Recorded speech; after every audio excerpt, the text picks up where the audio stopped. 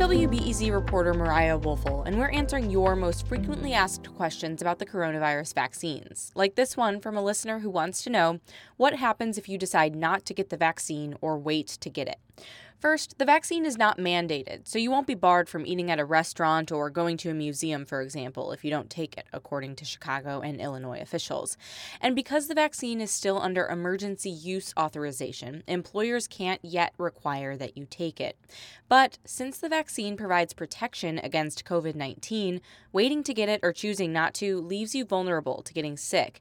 And even for low-risk healthy people, the virus can have serious impacts. Here's infectious disease expert Dr. Mia Taormina, who spoke about this recently on WBEZ's show Reset. We are seeing in approximately 15% of all coronavirus cases, even individuals who think that they had very mild symptoms and are doing well, potentially significant damage to heart, to lungs, to the central nervous system.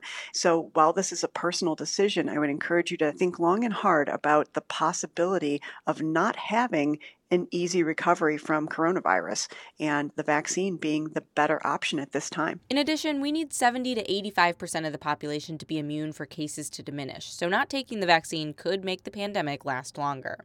We're able to help answer your questions about COVID-19 vaccines thanks to support from the Pulitzer Center. Find all of our coverage at wbez.org/vaccinefaq.